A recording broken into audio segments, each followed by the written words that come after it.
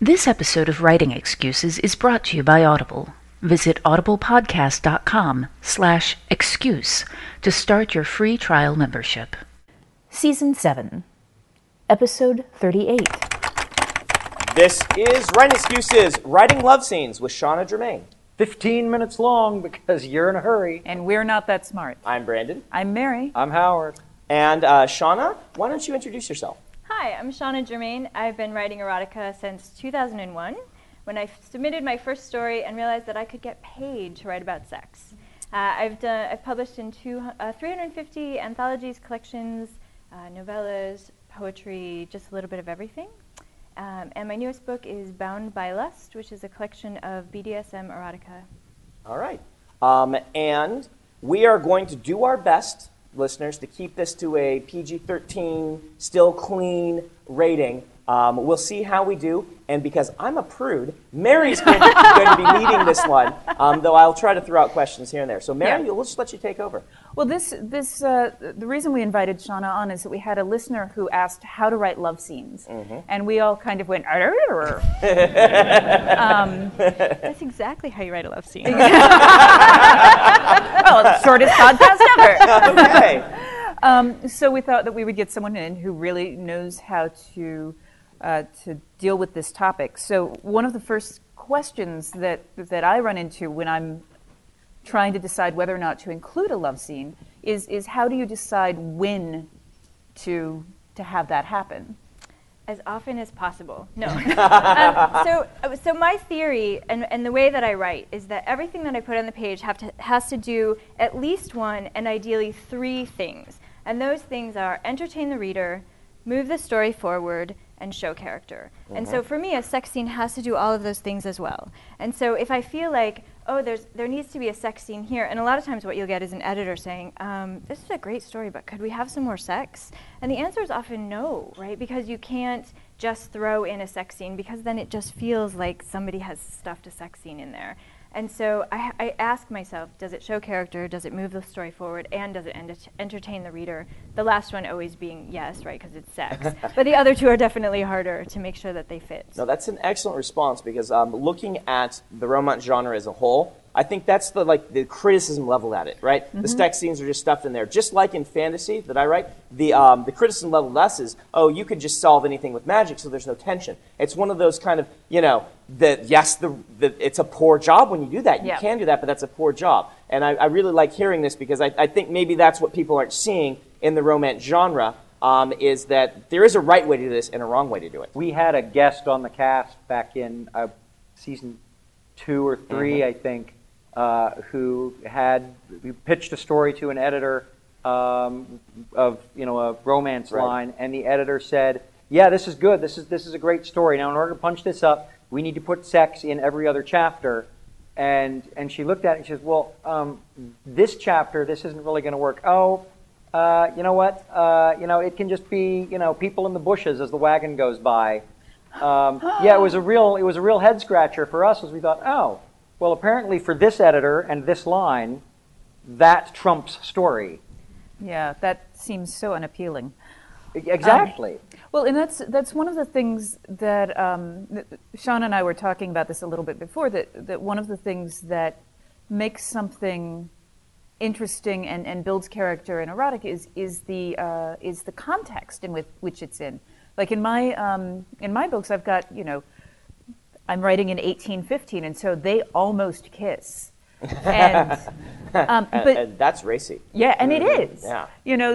That moment of tension and conflict is actually much more interesting. When I was, here's a secret, which is not.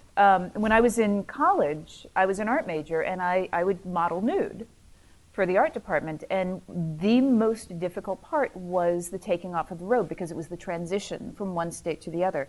And I think with love scenes, that state of tension between the two places is one of the things that is most interesting for the reader. Yeah, I absolutely agree. I mean, you can build a whole collection or a whole novel about the tension, because that's the really interesting part, is before anything starts to happen. And in a lot of ways, it's actually easier to write the tension because we live in a society that's this weird combination of very prudish and very open, right? And so writing sex that's interesting is really, the actual sex act is very difficult because we see it all the time. All you have to do is go to anywhere online and it's everywhere.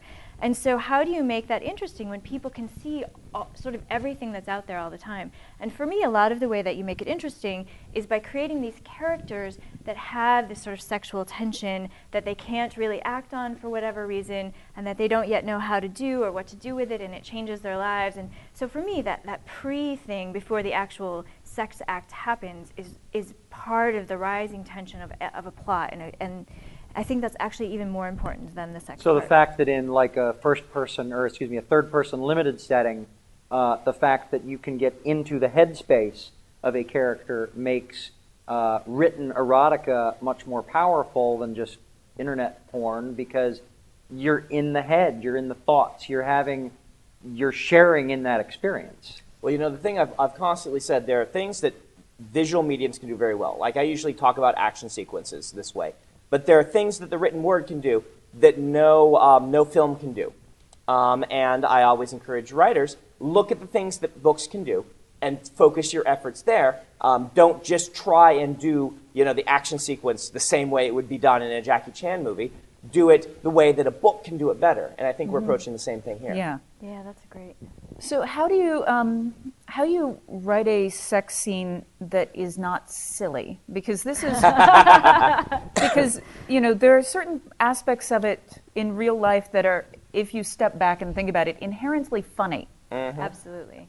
Which is not usually what you're going for. Sometimes it is. Sometimes I'm it is. totally for sex scenes that are funny because I'm actually editing a collection called Geek Love right now, and it's all geek erotica, and some of the stories that we're getting are so fantastically funny because of these great moments, and so I'm actually really a fan of that because I do think we take sexuality really seriously, and a little bit of laughter in the bedroom is not a bad thing. But on the other hand, but intentional laughter. Yes, actually, yes. Good point. Let me rephrase that. That was nice nervous laughter from the audience. But I think it really comes back to that idea of character and creating these characters. And one of the things that people often say when they read my work is, I don't know if I'm supposed to cry my eyes out or be turned on, right? And that's because a lot of times what I do is I put my characters in these very real situations where they're struggling with something, right? Whether it's self-confidence, whether it's expressing their desires or communicating their desires. I have a lot of sexual stories out there about people going through things like cancer, and how are you able to be erotic when you're struggling with something like cancer? Mm-hmm. And so for me, the sexuality comes from that internal thing that's happening with the characters and the way that they come together. And so a lot of it is driven, right, because they drive the language and they drive the actions. And because then the reader is in a completely different space, and they're not just like sex, they're in this headspace of a character, that humor kind of washes itself out kind of naturally, I think. Yeah, I think it's a lot of what you're saying are things that apply to anything else. Like I'm listening to you, I'm like, oh, it's about the details that the character notices. One of the things that I will see sometimes with men who are writing women is that the women are looking at the wrong things. Yes. When that they are, because we all notice specific and different details, and that to me seems like that's one of the right. And it's especially important for some reason in the erotic genre, because one of the things that happens is that people get really mad at you for writing things that are outside your own life, right? So I write a lot of gay erotica. I write a lot of things that people are like, oh, you can't write about that. You're not that age, or you haven't had that experience. And it's the same thing. It's the details, right? I don't need to have that experience because this is my character, and this is the thing that the character looks at, and the things that the character is turned on by, and the things that he's afraid of sexually. And so by being able to be into that character, it allows me to write any kind of sex, and then it also allows the reader to sort of move into that world as well. Everybody in your crew identifies as either Big Mac Burger, McNuggets, or McCrispy Sandwich. But you're the Filet-O-Fish Sandwich all day. That crispy fish, that savory tartar sauce, that melty cheese, that pillowy bun. Yeah, you get it. Every time. And if you love the Filet-O-Fish, right now you can catch 2 of the classics you love for just $6. Limited time only. Price and participation may vary. Cannot be combined with any other offer. Single item at regular price. Ba-da-ba-ba-ba. Let's go ahead and stop for the book of the week. The book of the week is One Hot Summer. Will you tell us about this? Sure. So Audible just signed on Susie Bright, who's a great writer, editor, and longtime sex activist, to be their editor-at-large, which means that she's going out and gathering things she finds really interesting. And she just picked up my novella, which is called Safe Haven, and it's part of One Hot Summer, which is a collection of 3 novellas. All right. And Howard, how can they get that? Head out to audiblepodcast.com/excuse. You can start a 30-day free trial membership and grab yourself a copy of One Hot Summer, get that read to you, and pick up another book for, I think, half off. Unfortunately, Mary's not going to be reading it in her romance novel voice. Sorry, guys. And for the listeners at home, yes, you missed out. We didn't actually include that audio in this episode because Apple wouldn't let us. That's why you need to come to the live shows. So why don't we start getting into some specifics? Okay, go for it. So do you have any specific suggestions on, say, starting a sex scene? Like the transition? Oh, right. The transition is tough because all of a sudden you have these characters who've had this thing sort of happening that's often unspoken, and then all of a sudden they have to start getting naked and doing things. And that's a really hard transition. And there's lots of ways to do it. And again, I go back to driving it by the character. So if the character is shy, they're not going to just be like, rah, let's take everything off. And so I drive it by the character. I see what the character would do. And then I kind of take it from there. So some people are much more quickly get into those kinds of scenes than other people. And sometimes there's a driving force behind it, like time, or if somebody is sneaking off to do something, then there's a time thing. So if you're concerned about how to move into that, I would say walk into it slowly and then know that you're going to cut all of that stuff. Okay. And when I teach erotica, that happens a lot. People they kind of warm up to it and sidle up to it like they're going to jump on this shy horse, and then all of a sudden they really start. So I say just start writing and then know you're going to cut out those first 4 or 5 paragraphs at least. Okay. That's very good. Actually, I do that with a lot of scenes. Particularly at the beginnings of books, writing myself into a character. One question I have is, do you use any kind of specific foreshadowing? To be like, hey, this is coming. Oh, no, it's not. Oh, yes, it is. Or, is that teasing a very big part of this? Absolutely. And with any other fiction, I think things like objects are very, very, very important, and that's a great way to ground a sex scene. Because when you read some sex scenes, and we call these stroke, and they're the things where you get the woman and you get the size of every body part, and it's very insert tab A into slot B, and Plumbing. And there's nothing wrong with that. It's all plumbing. There's nothing wrong with that. It totally has its purpose. But when we're talking about telling stories, right, that's a very different thing. And I think in that case, it's really important to use objects, just like what you would in any fiction. So things like clothing and glasses and the things that characters notice about each other, I use those kinds of things a lot for foreshadowing. So if you notice a piece of clothing or an object that's in the room or those kinds of things, they start becoming part of that foreshadowing for me, absolutely. That's a good question. I was like, what's your follow-up? So we've gotten through the transition, and now they are engaged, trying to keep trying to maintain the clean rating. It's like a dance here. It's really interesting. Watching Mary, this is why I let her take charge. I'm just sitting over here gleefully watching her trying to talk around things. Yeah, there have been, for those of you not benefiting from the video feed that doesn't exist. I've been watching Brandon break out into smirks about every 45 seconds. This is pretty entertaining. I'm going to try to get that faster. So we've gotten through the transition into the actual act. What are things that, like one of the things that, because I am not writing erotica, I'm writing scenes, although clearly there are erotic elements, but I find that the less that I show, the more effective it is for the type of fiction that I'm writing and the audiences that I'm writing for. When you're writing erotica, how much are you expected to show, and how do you make that choice about which, and I realize you're going to say character again, but... I'm a broken record. But if you can talk about kind of how you make those choices somewhat based on audience as well as story. Right. So for me, I think it comes down to the camera lens of what we're seeing, right? So when you write fiction, you focus specifically on the things that you want the reader to look at. And that's really, really true of a sex scene. So, and it's like the monster with the zipper, right? You don't want to show too much because then it does sort of go into funny or weird. And so you really want to focus on whatever that character is focusing on. And you want to say, like, what is it that about this particular character that really makes him or her think that other character is so hot? And you really want to focus in on those, whether it's eyes or something that they do or something that they say. And so that gives you a lot of options, right? Some characters are really dialogue driven and they want to hear everything articulated about the sexuality, and others are really physical, and some are all about scent and some are all about touch. So it's a great opportunity to use the five senses and to see which one really appeals to your characters in which way.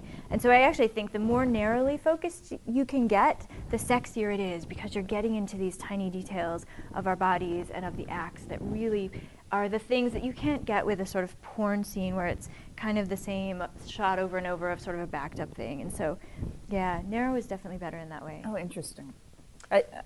Question with regard to pacing. In the past on the podcast, we've talked about we've talked about try-fail cycles.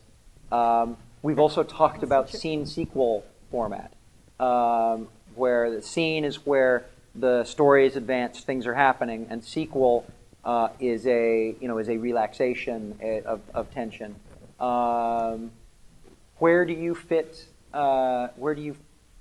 How do you apply those principles when you're writing erotica? Actually, it's the perfect principle, right? Because you have this rising tension, which is attraction and arousal and increased, right? Like, is it going to happen? Is it not going to happen? Am I going to get rejected? And then, of course, you have the climax, literally and figuratively, of the story. And then you have the denouement or the afterglow. So it actually follows the story arc absolutely perfectly. And so for something like a short story, you can have one of those, you can have many of those, you can increase the length of the rising tension, you can have sort of all those little things where, I want to try this, okay, and then, no, we're not going to, and so you can do these lovely little hills and valleys. It's actually kind of a perfect mirror, even in language, of how to build a story arc.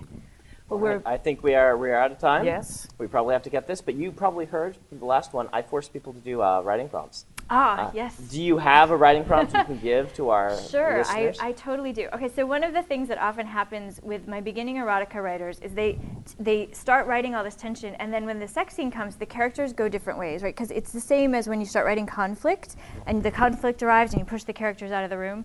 So I say, put your characters in a place they can't escape. This is an elevator, a hot tub, I don't care where, and then keep them there. As long as you can, using all of the five senses, don't let them out of that little tiny space. All right. This has been Writing Excuses. You have excuses, now go write. Thank you very much. Thanks for having me. If you aren't familiar with Locus Magazine, they're a long-standing and respected website, magazine, archive, and resource for science fiction, fantasy, and horror. Basically, they're the industry magazine for our genre. They also run the annual Locus Awards, a top-tier award that recognizes new, diverse, and excellent voices in speculative fiction. They tell the storyteller's stories through author interviews, book reviews, curated reading lists, international industry news, obituaries, and more. Locus has meant a lot to me, both personally and professionally. In my career, I've been interviewed by them, and I've also turned to them as a source of understanding who is involved in the industry. Locus is holding their annual fundraising drive to keep their doors open, lights on, and future bright. I'll be contributing to their crowdfunding campaign by donating a cut scene, some original art, and a couple of other things like, do you want to do a one-on-one chat with me? So join me in supporting Locus.